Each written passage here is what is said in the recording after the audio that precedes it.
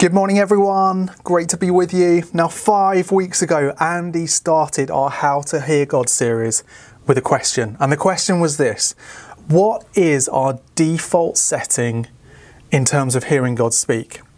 And I'm sure we could all have answered that question, perhaps slightly differently. Maybe some of us have heard God speaking for years. Hearing God speak is just a regular part of our lives. Others of us perhaps have struggled to hear God's voice. At least struggling, I guess, to believe that God could speak to people like me. Maybe for some of us, we struggle with this whole concept, of the concept that God even speaks at all.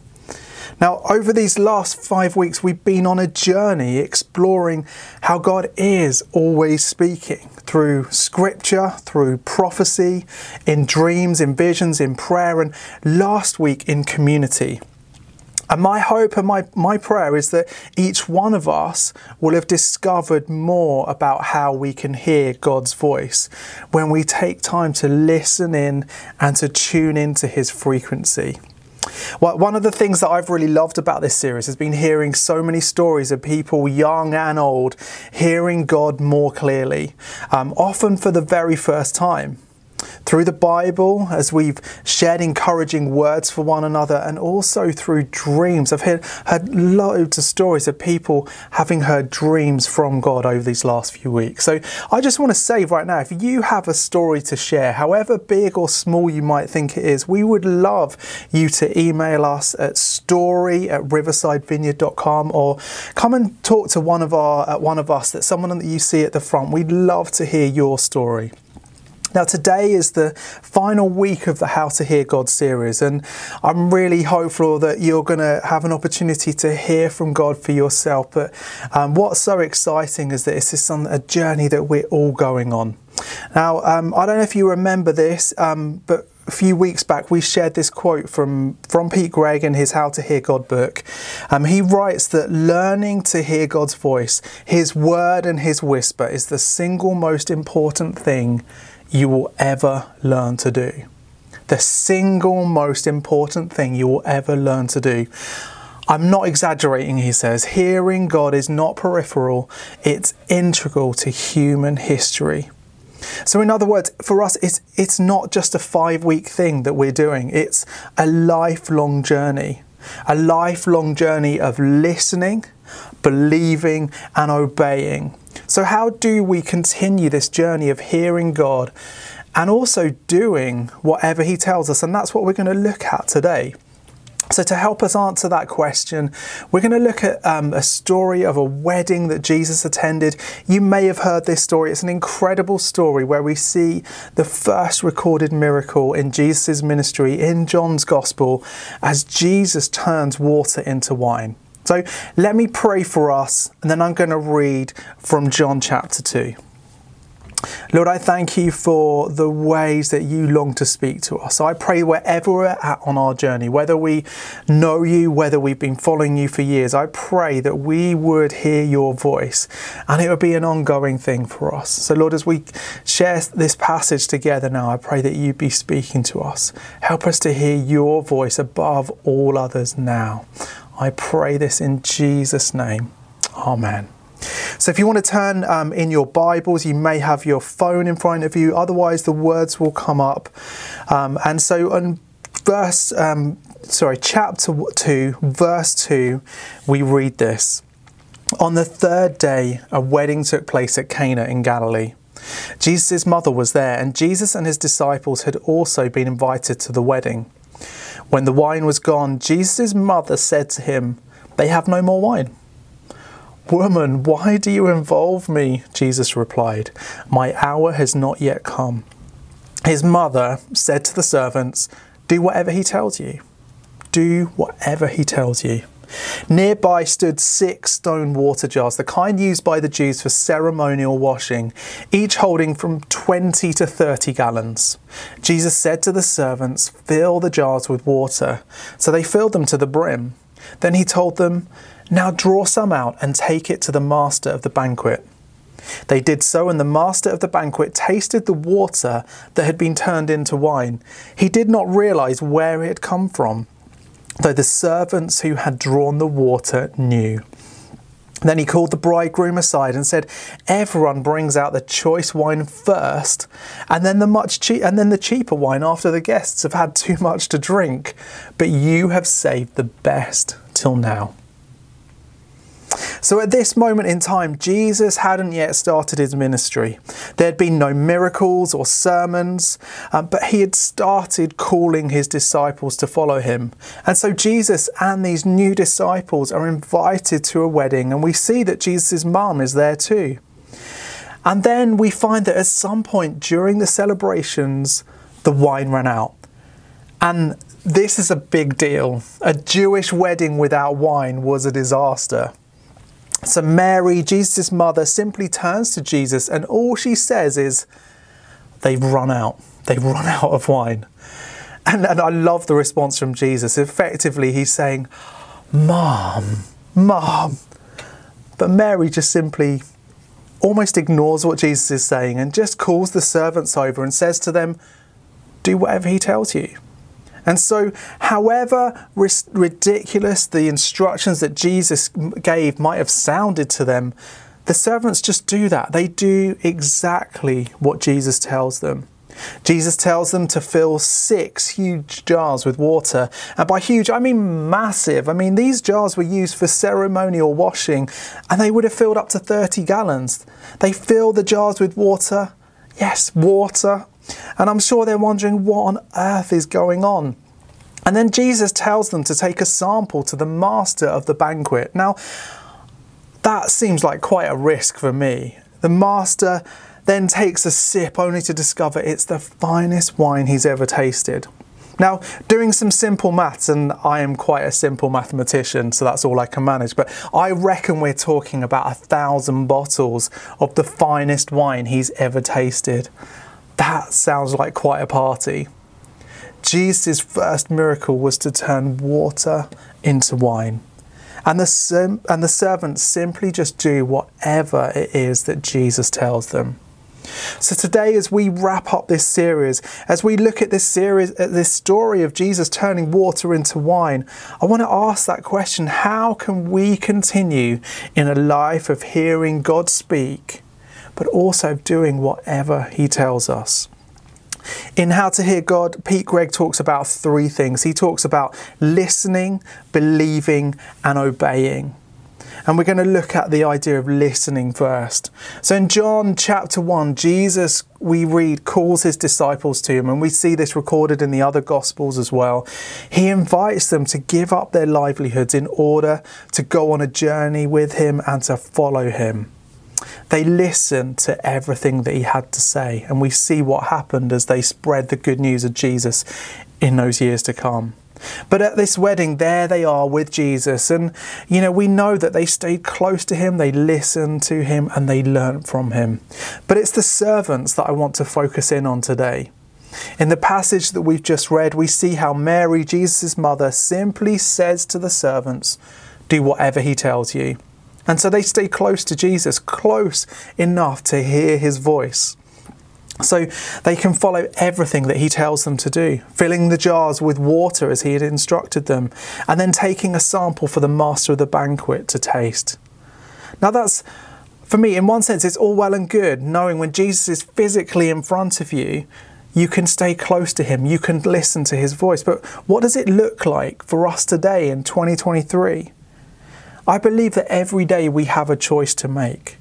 Do we follow our own agenda, the things that we want to do with our time and with our energies? Or do we choose to listen out for the voice of Jesus? You see, if we want to stay close to Jesus and to hear his voice, we need to find rhythms. We need to intentionally do this, to find rhythms and practices that will go against the grain of what the world is saying. We lean into Jesus and we learn his unforced rhythms of grace. I love how Eugene Peterson, the pastor and author, he puts it in the Message version of Matthew 28. Walk with me and work with me. Watch how I do it. Learn the unforced rhythms of grace. I won't lay anything heavy or ill-fitting on you. Keep company with me and you'll learn to live freely and lightly. From the moment that we wake up, as we turn to the Bible, in prayer as we go through the day, in community as we engage with other people, until we lay our heads down at night and he speaks to us in our dreams. That's the kind of life that I want. Engaging with the Bible is such a great way to start our day, and it's such an important part of creating this kind of rhythm. You know, as we read the Bible, we orient our lives towards Jesus. For many, that will mean the start of the day. When we start the day in God's presence and in his word, it sets the tone for the day to come. Then we spend time praying. It's an ongoing conversation when we talk to Jesus and he journeys with us in our everyday lives. And then we leave space for him to speak as well. And I want to encourage us as we're doing that, as we're listening to him, to write down what it is we get a sense of he's saying to us. And ask Jesus what it is that he wants to say to us. One of the things that I find really helpful is just going for a walk, asking and expecting him to speak as I do that, as you walk at his pace. And then as we go to sleep, ask that he would speak to us in our dreams, perhaps keeping a pen and pad by our beds like I mentioned a couple of weeks ago, so that we write down what we dream so we remember it and we don't wake up in the morning thinking, pretty sure I had a dream, I have no idea what it was. So write it down, jot it down as soon as you can. So it's important that we build rhythms where we hear God's voice on our own, but we also need to hear God's voice with others. We need to allow others to share God's voice into our own lives as we do the same for them. And one of the best ways to hear God's voice with others is by being part of a small group. It's a great safe space to try things out, as many of us have found over these last few weeks. And if you've joined a small group for this series, just thank you, well done. And I just want to urge you, continue in that. If you never quite made it, if you never signed up for a group or it just didn't work out for you, there is still space for you to join a group. We would love you to be a part of one. And perhaps there's not a group where or when you'd like one to be. Maybe there's an opportunity to start one. And if that's you, come and talk to me or come and talk to one of the pastoral staff. We'd love to help you get started on that journey. Now, secondly, the second thing I want to share is that as we learn to hear God's voice more clearly, we need to believe. You know, often we might ask ourselves, is that God? Is that really him speaking? Is this for me? What does it mean? But I believe that the more that we hear his voice, the more we recognize it, the more that we know God is speaking. And we've shared this verse a couple of times during this series. From John 10:27, Jesus says, "My sheep listen to my voice. I know them and they follow me." Now, I love how in small groups over these last few weeks, we've tried some things out. We've done these things called activations. And as we were sharing some stories in my small group this last week, I was struck by how some of us came into this series not really believing that they heard God speak, that they would hear God speak to them. Yet as we've tried these activations, and one of the ones that really connected for us was where you pair up with one other person and you pray that God would speak to you. You ask for a Bible character for that person. So you think of the first person that comes into your head, like Elijah or Peter or Esther, whoever it might be. And then as you do that, you ask God what it is about that character that the Lord wants to share with that person. And for a couple of people, they took a bold decision, they took a bold step, they named that character, they shared some stuff with the person they were partnering up with, and it really resonated with those people. And I think it's just such a helpful way of us being able to learn how to share into one another's life. You know, believing starts with trusting his voice. We start to understand his voice, and as we start trying things out, we get to know that it is God's voice that we're hearing. Now, I love how the servants, what we see in this passage is that they immediately trusted Jesus. I don't know if you can imagine that scene again. We've shared it through it. There's this woman, a guest at the wedding, who simply tells them to listen to her son. And the son goes on to tell them to fill these 6 massive jars with water. Now, I don't know what it would have been like as they were filling those jars with water, but then they were asked to go and speak to the master of ceremonies and let them taste this water that had been turned into wine. Now, I would imagine that their livelihoods could well have been on the line here. They would have been in for some punishment or maybe even fired. Yet they chose to completely trust and believe in Jesus. And for us, it's important as we hear things, as we share with others, that we share things carefully, that we're really careful about how we're sharing. Is it affirming? Is it biblical? Is it Christ-like? As Pete Greig shares in his book, we need to weigh and pray what's shared with us, but we also need to encourage people to weigh things up because, we're not Old Testament prophets. We don't always get things 100% right, but we do try this out. And actually, so much as we try this out, we get to hear God more clearly as we do that. So we're on a journey together as we're learning to believe that it's Jesus' voice that we're hearing. And then where do we go with that? And the third thing I want to share from this passage is that we obey. Not a really popular word in this day and age. But, we see that with the servants, don't we? We see that these servants, they do whatever Jesus tells them to. And obedience is so countercultural these days, but I believe it's key to a friendship with Jesus. John 14 verse 15 says, "If you love me, you will obey what I command." You see, Jesus is simply looking for our obedience. He's looking for people that will show up and say yes to him. In this world, we're impressed by celebrities. We're impressed by great minds and people who can do great things. God is not impressed by any of those things.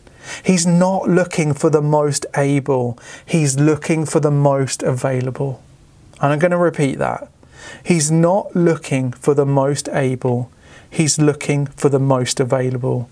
He's after people who will say yes again and again and again, day by day by day. People who will obey and do whatever he tells them to.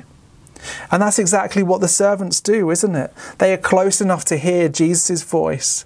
They believe and trust in what Jesus is saying to them, and then they obey. They do exactly what Jesus tells them.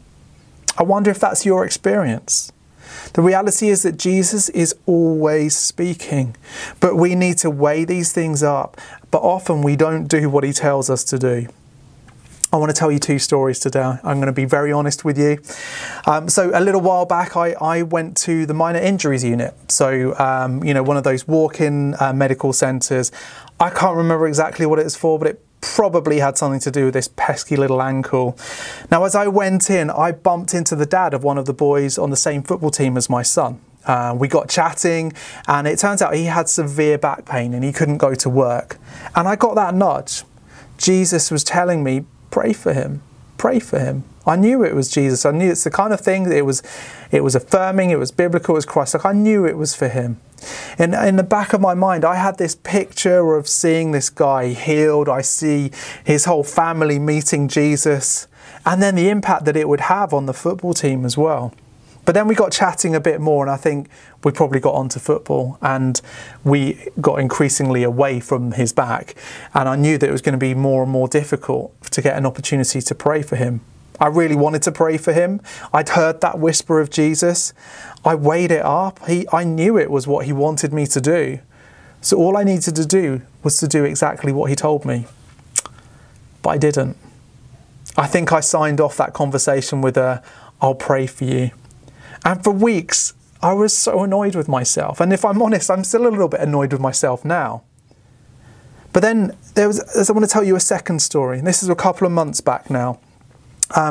We got a new car, and on the day that we went to pick up the car, the salesman who we'd been dealing with got on really well with him. I'd had opportunities to chat with him quite a lot on a test drive. I told him a bit about my life, what I did for a job, which is always a conversation starter, about my own faith, all these kind of things. But on the day that we went to pick up the car, he told me that he was struggling with severe back pain. And I felt that same nudge. I knew I had to pray for him. And so we got chatting, we're signing papers, all that kind of thing. And then he went off to get the keys, and I really thought that moment had passed again. So I just remember praying in that moment. It's like, Lord, give me the opportunity to pray for him and I'll do it. And so he came back, and then we went out to the forecourt, and we're about to sort of drive off. And the conversation didn't come back to a place where I could do it. So I just had to do you know what? I'm just going to go for it. So I said, I'd really love to pray for you. I know your back's in pain. I'm a Christian, as you know. I'd love to pray for you. And so I did it just there and then on the forecourt. And I was able to pray for him just before we drove away in the car. Now, 2 different stories, 2 back injuries, but very different outcomes. In both of these stories, Jesus was clearly speaking to me. I was close enough to hear his voice. Both times I weighed it up. Is this Jesus? Both times I knew and believed that it was. But one time I ignored Jesus, and the other time I obeyed and did exactly what he told me. I share that because I reckon we've all had situations like these. We all have opportunities to pray for people, to share our faith, to share something with someone begging on the street. Jesus is always giving us a little nudge. But I think one of these 3 things happens. Often we're either too far away to really hear his voice clearly, like how have we started the day? Are we reading the Bible? Are we worshipping? Are we doing things that help us to walk closer with Jesus and to hear his voice? Either that happens, or we don't trust that what we've heard is actually God. Maybe it was something else, maybe it was my conscience, whatever. Or finally, we may just be too afraid to do exactly what he tells us. Now, in my experience, God is willing to use those of us who are willing to say yes and to take a risk. And the more times that we respond to his voice, the more fruit that we will see. The more times we will see people healed, the more times that we will see people come to faith. And it will become more and more natural to us as we say yes again to him, again and again and again, day by day by day. Now, I don't want to get to the end of my life wondering what might have happened if I was willing to take a few more risks. I want to be someone who listened for the voice of Jesus, who believed in God's voice, and then be someone who would boldly go and do exactly what he tells me to do. And that, I believe, is the cycle. I want to see more of this in my life. I want to listen more, I want to believe more, and I want to obey more. And I want to land with the whole series with this quote from How to Hear God. I love what Pete Greig writes here. He says, the more we say yes to Jesus, the more familiar and precious his voice becomes, until ultimately at the end of the road, at the end of the day, at the end of our lives, we look back as the sun sets and whisper in wonder and joy, were not our hearts burning within us while he talked? This is the kind of life we were made for. This is the kind of life I long for us all to be living. Can you imagine the change we would see in the world around us if we looked upon our lives in this way? When we look back at the end of the road, at the end of the day, at the end of our lives, we look back as the sun sets and whisper in wonder and joy, were not our hearts burning within us while he talked?